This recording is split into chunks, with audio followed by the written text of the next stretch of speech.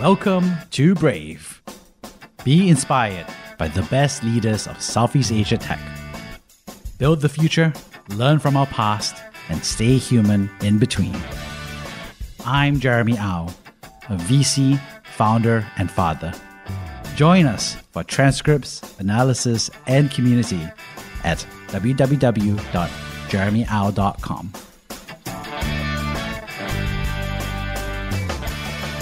Hi, Raghulan. Really excited to have you on the show. You've promised a clear and frank perspective on the crypto and blockchain industry. So I think people are really interested in this topic, but also how you yourself ended up in the Web3 industry as well. So could you introduce yourself? Sure. My name is Raghulan Pathy. I'm based here in Singapore, have been for about 10 years now. Actually, I'm originally Sri Lankan, but I grew up in Australia. Traveled and lived in lots of countries around the world over the last 20 years before I landed here in Singapore. Lived in the UK, spent some time in the US, even spent some time in Africa and a few other places.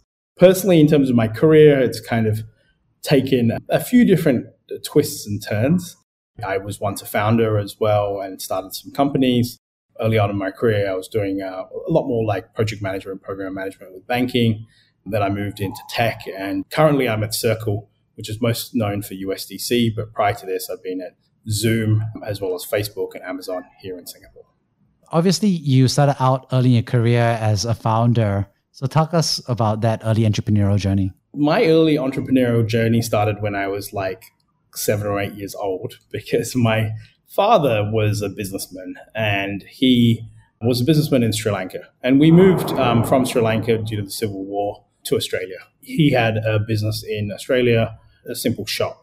Working in that shop really was where I started my sort of first elements of entrepreneurship. Now, I know that it sounds crazy because you're just 7 or 8 years old, but working in the shop and helping my dad do the books and count money and things like that was really where I started. But realistically, that meant that I had business in my blood from a very young age. And I was always writing down business ideas. Can I do this? Can I do that? Would this work? Would that not? And I find that entrepreneurs are kind of that type of people. It's not just about one idea that they suddenly came up with. They kind of have this instinct to like think about ideas and things that they can make a little bit of money from when they're a kid through to like much grander business ideas from when they're older, right? When I was in my 20s, I tried building Facebook for business effectively called OnShop. That was one of the businesses I tried to build and try to develop. It didn't go too far. It was kind of pre-mobile age. It was a little bit too early. And then one of the more significant businesses I built was I actually started off as a consulting company, and then later on became a private cloud that we built. And then it was an aggregation for cloud software. This was like in 2009, 2010, just before AWS really took off. Once again, it was sort of a little bit too early to market, but that business did grow to a substantial $15, $20 million revenue company. And ultimately, we didn't succeed and become like the mega exit that we wanted. We did have to sort of like sell it to another company and sort of exit. That's a couple of examples, but I've generally also always been invested in startups as well and work very closely with founders as well. And really will pitch into most ideas. And I'm very interested in what's new and what's coming as well. What was it like transitioning from being a founder to, being an executive at a larger tech company? It was interesting because you go from having all control to basically being part of like Amazon's a very innovative company. It's probably one of the best places for an entrepreneur or founder to go because you have a lot of freedom to do a lot of your own things, but you're still part of a larger company, a larger corporate. So that always takes a little bit of adjustment. I often hire former founders, recently just hired one as well. And I can just see that adjustment from you can kind of do whatever you want as a founder to you're part of a broader company machinery in some way, shape, or form. So that takes a little bit of adjustment, just in the way you communicate, in the way that you run things, the way you work with others as well. So there's a lot of founders, obviously, who are going to be transitioning out of their jobs, right? Because either they depart from the founding teams or because they are wrapping up the chapter of their lives because they're winding down the company. But the truth is, of course, is that founding a company is really hard, right? Over 90% of the founders are going to fail, right? And they're going to transition to new roles or new startups. So what would you say are some of the challenges that you think that founders face in transitioning to, for example, working at a tech company? It sounds funny, but I would say actually it's communication. like if you're a founder, you can kind of communicate how the F you want, because you can just tell people, do this, do that. We're going to do this idea and everyone's going to get behind it. And in a startup land, and you can kind of do that and get away with it, right? When you come into a company, you've got to somewhat ask for permission to get things done. You've got to convince people to come in your journey. And I think that's the biggest adjustment that I see the founders have. They have to move from like kind of telling people this is what we're going to do, and people kind of accept it when you're a founder because you're the one leading the vision going in a certain way. So you have to like communicate with people and convince like lots of different stakeholders that this is what you want to do. And those stakeholders may be internal and sometimes it's customers as well. You also, for example, like might not have full control over all the things you're used to as a founder. You might be used to like pricing things just however you want. You might be able to like write up whatever legal contracts and terms that you want. You may be able to spend money on marketing dollars however you want. All these things you suddenly have to adjust to the way that a company does it. And I think that adjustment can honestly be pretty brutal for a lot of founders at the beginning. Most of them figure it out, but it's definitely an adjustment.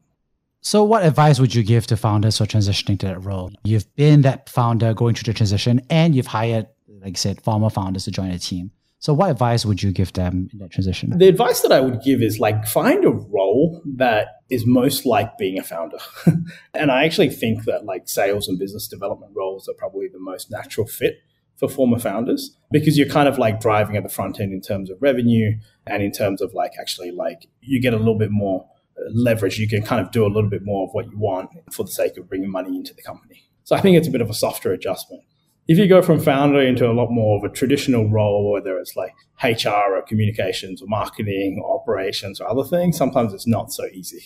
They're a little bit more fixed. If you're in a sales role or your business development role, it's creative. Things aren't so fixed. There's still a bit of discovery in terms of like what's the best way to do it. And that was certainly the process I went through. I went into a sales and business development role after I was a founder at Amazon.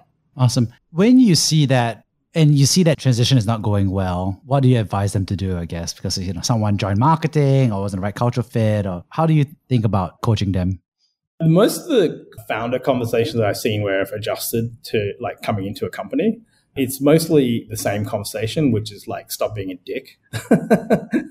Because people don't have to listen to you as much in a company. But when you're a founder, founders generally have a little bit of God personality to them, and they can be more brutal and they can be a bit more of a dick, and people will kind of forgive them for it because of the vision of where they're taking them to, right? So often it's like, I go back to that bit about communication of like, just like, you need to build friends again. Not everyone's going to be your friend. You need to understand that companies will have politics, and companies will have structures, and companies will have people that have been there longer than you. And I think that's a lot of where the coaching is for founders trying to integrate back in. Like, don't be such a rough brush coming in and like, just trying to brute force your way through everything. I see a lot of like founders doing like the scorched earth method of like, I'm going to get shit done because I'm an ex-founder and I know how to get shit done. And I'm going to get shit done in the company I'm going to. And that's probably why the company hired me, because I'm an ex-founder and I can get shit done.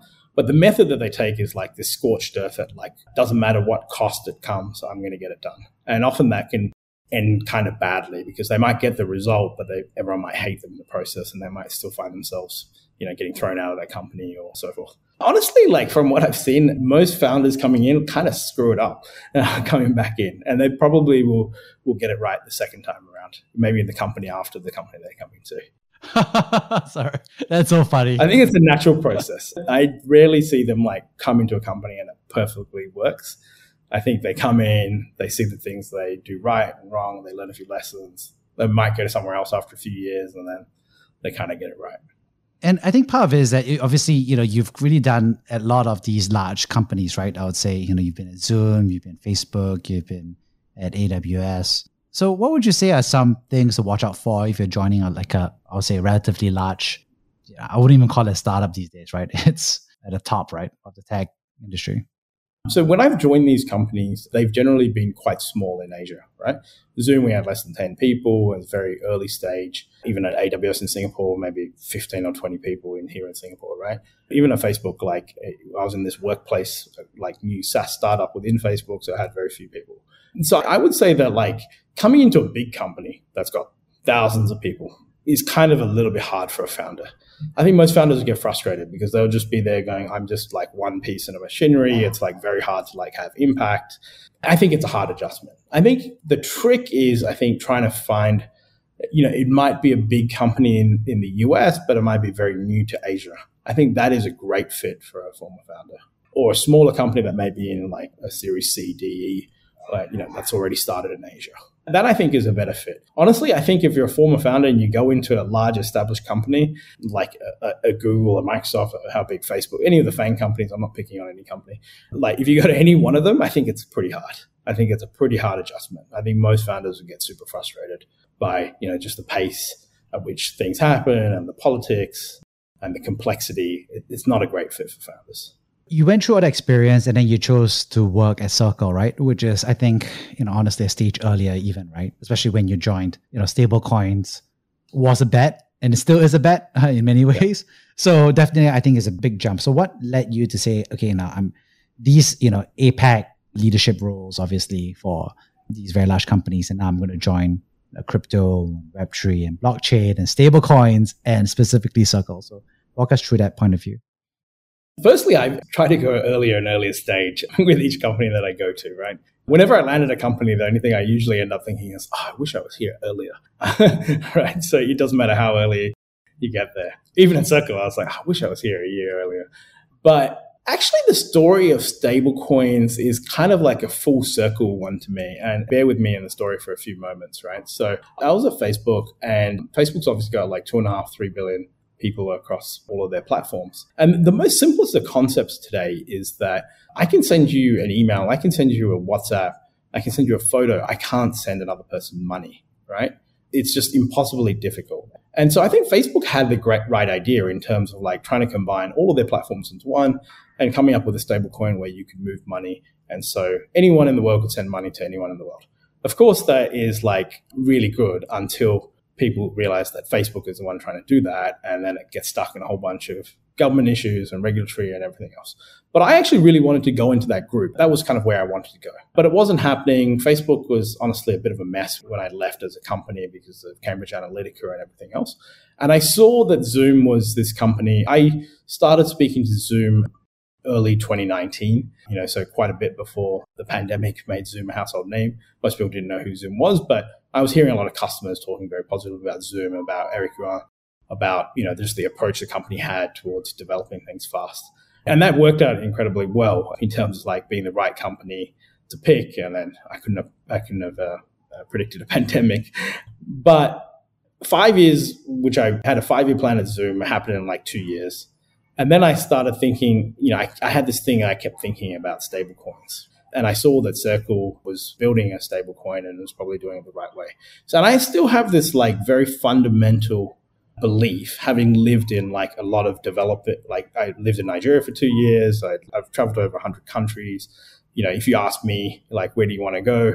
Of course, I like going to Italy and Europe like others, but I love, like, for these holidays, I'm going to Rwanda, and I like going to emerging market countries, right? So I fundamentally believe that money is not a simple thing for most people. It's very, very hard for like 80% of the world. It's very simple for us here sitting in Singapore. I can pay now you really, really simply. But it's not simple for the majority of the world. And this always stuck with me traveling to countries as to how hard money is in so many different ways. Like, it's hard to have the security of money. Like, having your money in a bank account is really hard. It's hard to know that your currency is going to be stable, because a lot of countries are depreciating currencies, right? It's really hard to know that someone's not going to come and take your money or force you to pay a bribe or something else, for the security of your money if you're making a lot of money, right?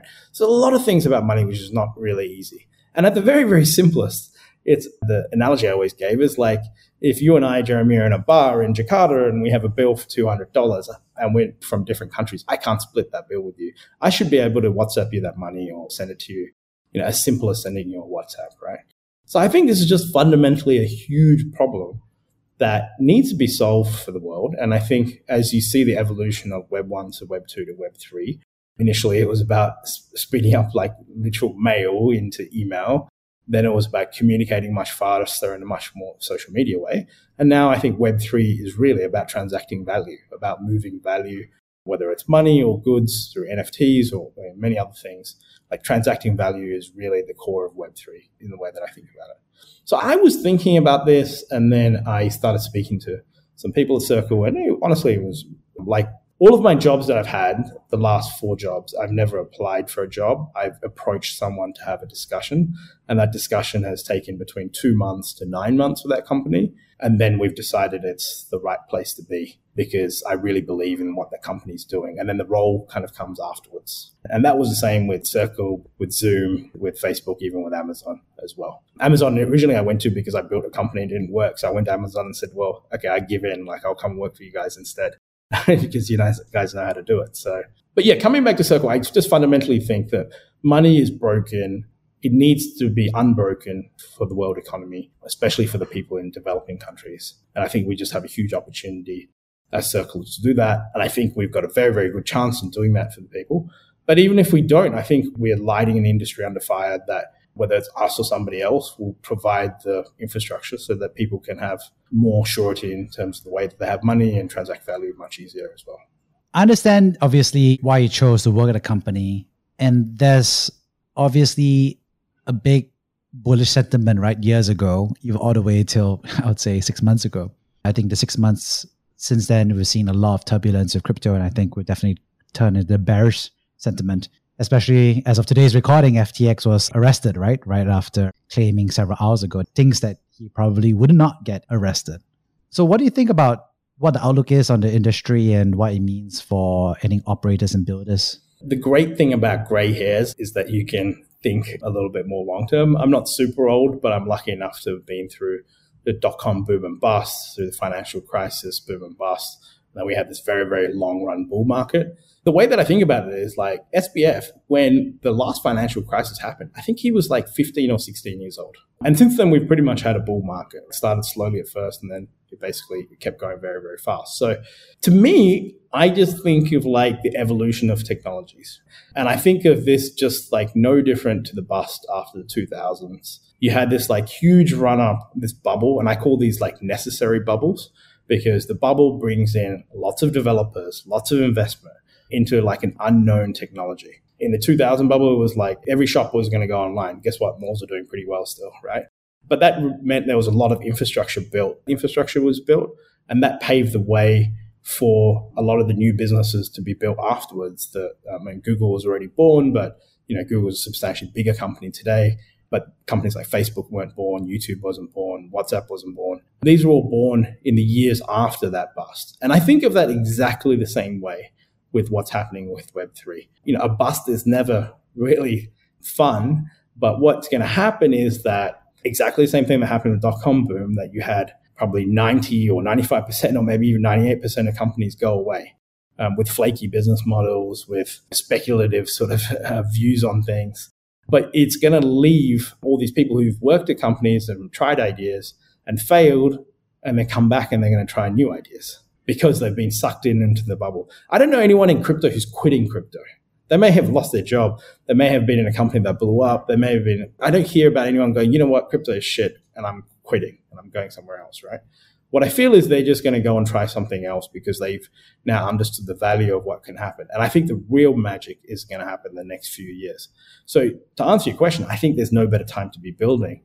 It's going to be a little bit quiet, perhaps, for a couple of years because there's not going to be tons of VC money. There's not going to be so much noise around like big valuations and big use cases. But what we'll find ourselves, if I was a betting person based upon history, is in 3 or 4 years' time, or maybe it's 6 to 8 years' time, you're going to see some really significant companies doing things that are of significant value to people. And suddenly they're going to be like, people are going to be like overnight success. And actually they were born about now, probably. You say real magic, right? In the future. And it feels like the real magic for a while was, the exchanges and investing and higher returns. I think that's the headlines, right? So what do you think is the real magic? I mean, even today for stable coins is still very much like, okay, we're paralleling real world utility with that twin. So what do you see as the real magic? Firstly, I think the growth of exchanges, and it's kind of like upside down, right? Because it's like, if the biggest thing is like trading and exchanges, you're basically trading value that hasn't been created yet. It's like you're almost like creating artificial value, trading it, as opposed to like building great companies, getting them listed on exchanges or their tokens listed on exchanges, and then that, trading becomes interesting. Somehow that got brought to the very front. Firstly, crypto is quite broad. There's a lot of use cases. Like I just look at the team that I manage and think about all the different use cases. But I think there is a lot that is going to be very, very interesting in the gaming ecosystem for gamers. I'm not a gamer myself, but I think for the gaming ecosystem, there's going to be a lot in terms of like NFTs, in terms of value created for gamers. So there's that segment. Then I think there is just generally building a new financial system, being able to move money around much easier. I think of it from a very macroeconomic point of view. Like the world, fundamentally, if you look back 20 years ago, mostly traded goods, whether it's commodities, whether it's goods that were made, that's what was trading. The world is now largely a service economy. And the only thing that dictates and separates, how much you can earn is kind of where you're born or where you live. In Singapore, I can earn a lot more in a service role than I can just 30 kilometers across the border in Malaysia, even much less if I just go 1 hour flight away to Ho Chi Minh. But the world service economy is becoming global. And the service economy is the majority of the global economy in the future. And I think fundamentally, if the world economy is a service economy and it can be run from nearly anywhere in the world because of the internet, then you're going to have a whole new financial system that will support this economy. And that hasn't been built. Realistically, what we've been doing with payment companies and a lot of the fintechs is what I call lipstick on a pig. We've taken current systems, we've made it simpler for a developer to code and so forth.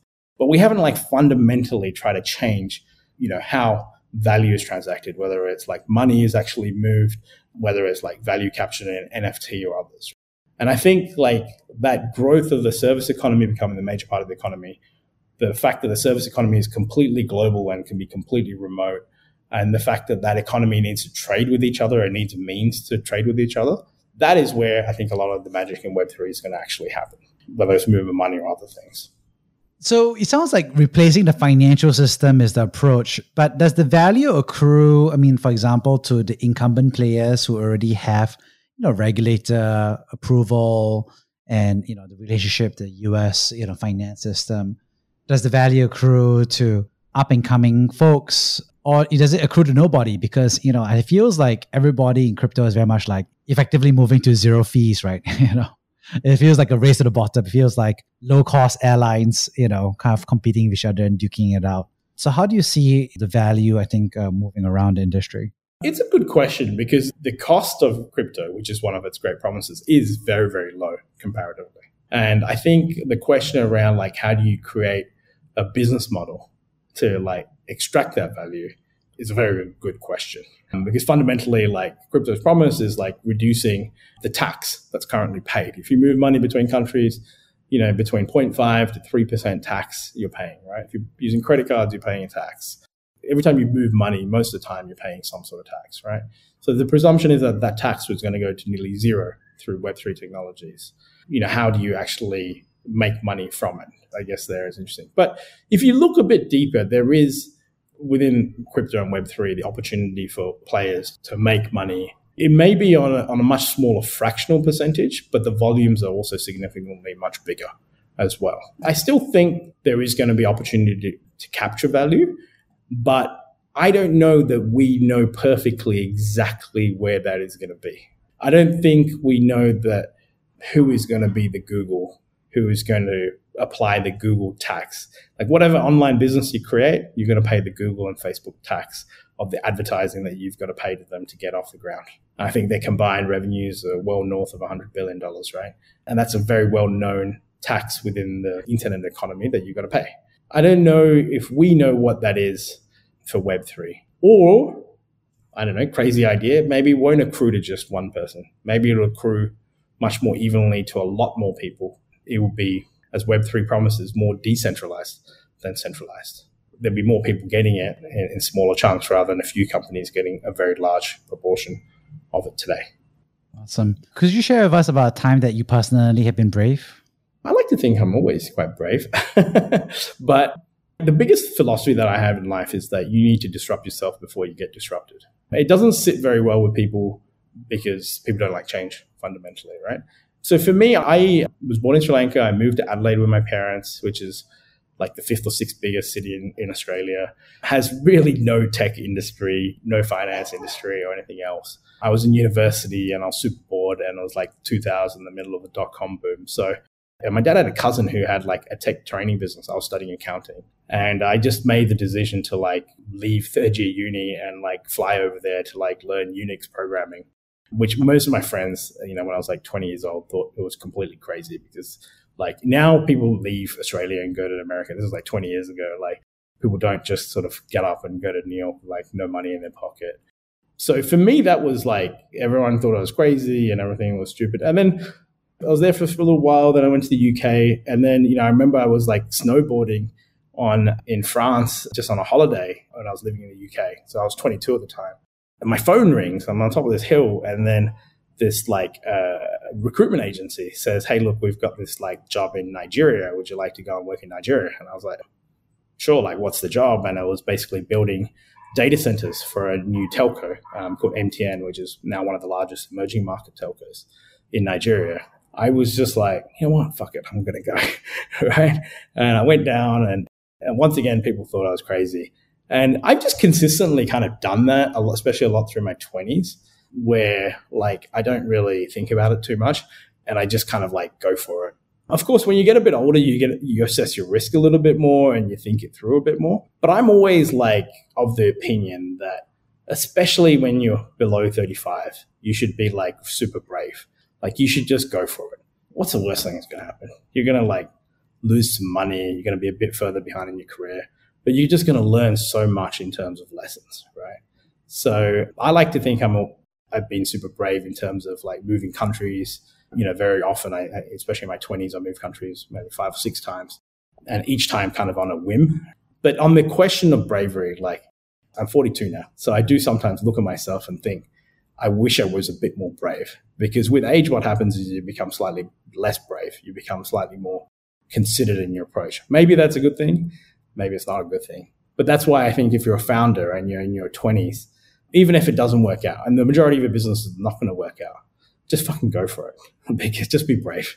Like what you're going to lose is so little in terms of like in the long run, but what you're going to gain in terms of experience, in terms of like the harsh realities of life, building a business is just so powerful. And I couldn't recommend it more. Like don't get caught into this cycle of like what your friends are doing or how they're building their S&P 500 portfolio, because it doesn't matter. You can make all that money back if it doesn't work, right? But be brave and like give it a crack and fail and be willing to fail over and over again, because eventually it ends you up in the right place. You did do that, right? You did go for it by being a founder several times in your 20s and 30s. So do you feel like you learned from it? Do you feel like you went hard enough at it? Do you feel like you learned from your experience? Yeah, I did. And look, everyone has different life circumstances. I was also having this debate with somebody on LinkedIn today. Like, if I was born into a perfect family, I have lovingly great parents, but I made all my money myself, and it came from nothing basically. So, if I had a complete safety net of parents I could fall back onto, I think in Asia, we have this obligation of like looking after our parents and helping them out. And we have different sort of like obligations when we're trying to be brave, right? Compared to people who don't have those sort of family obligations. But to answer your question, have I been brave enough? I don't think I'm done being brave. I think there's still time. And I don't discount becoming a founder in the future. I think I've got a long time at Circle, but maybe after this or maybe after the next role, maybe it's time to go at it again. And I would go back at it with all the lessons that I've learned from my early bravery, I guess, versus like if I hadn't been brave, if I hadn't given those things a crack, even though it didn't make me into worth hundreds of millions of dollars or a billionaire or anything like that, like I don't think I would have those scars or those lessons to be even thinking about it.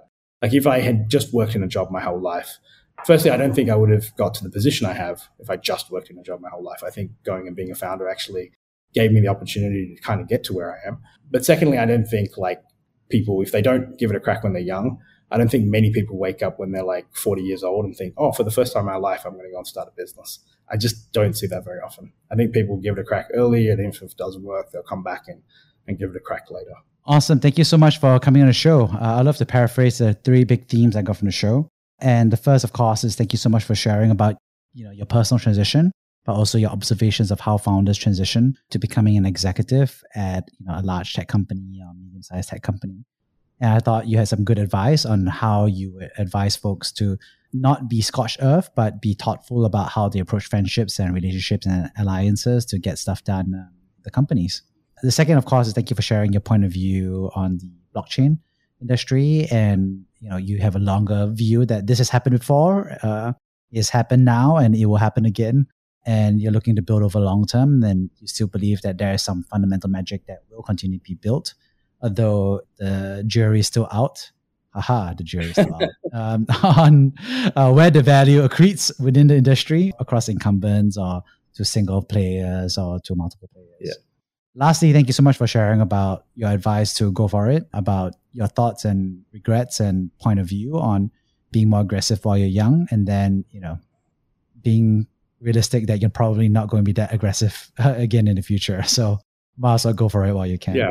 So thank you so much for coming on the show. No problems. And I think just one thing I would say, and this might come back to haunt me, but people are going to say that what's going to happen with crypto? Is it dead? And I'm just telling you that to me, crypto and the Web3 industry is an absolute no-brainer. Today, people may be getting distracted with generative AI and a whole bunch of other things. But if you're going to be a builder, go and build now. Because to me, from my experience, this is going to be an absolute no-brainer of where to be. And this lull time where people are not so hyped about it is just the best time to be building without distractions. So I'll leave you with that. Thank you for listening to Brave. If you enjoyed this podcast, please share this episode with friends and colleagues.